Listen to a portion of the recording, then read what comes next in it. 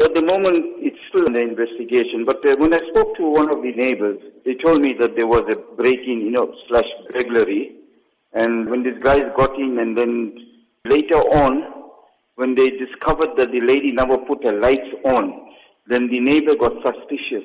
And then when he inquired, then I think her ex-husband came over, and then that's when they discovered that this lady was actually dead. They gagged her mouth, and then they tied her hands at the back.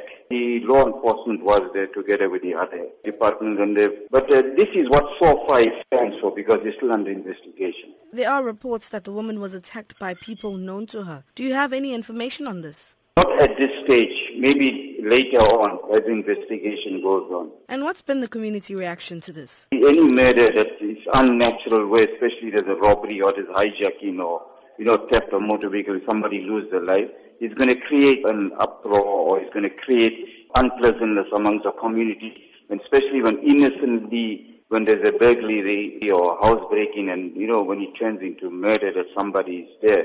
So obviously the community is not happy about it. And then the lady lived alone in the house, you see, not with family members.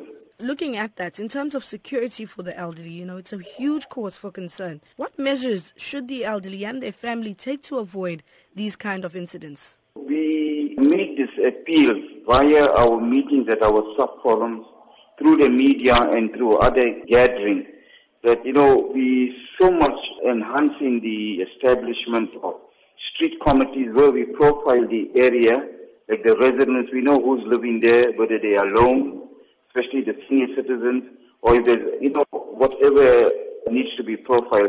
Then it gives us an idea of, in terms of to overwatch those houses or something, to keep more vigilance on them because somebody's alone in the house.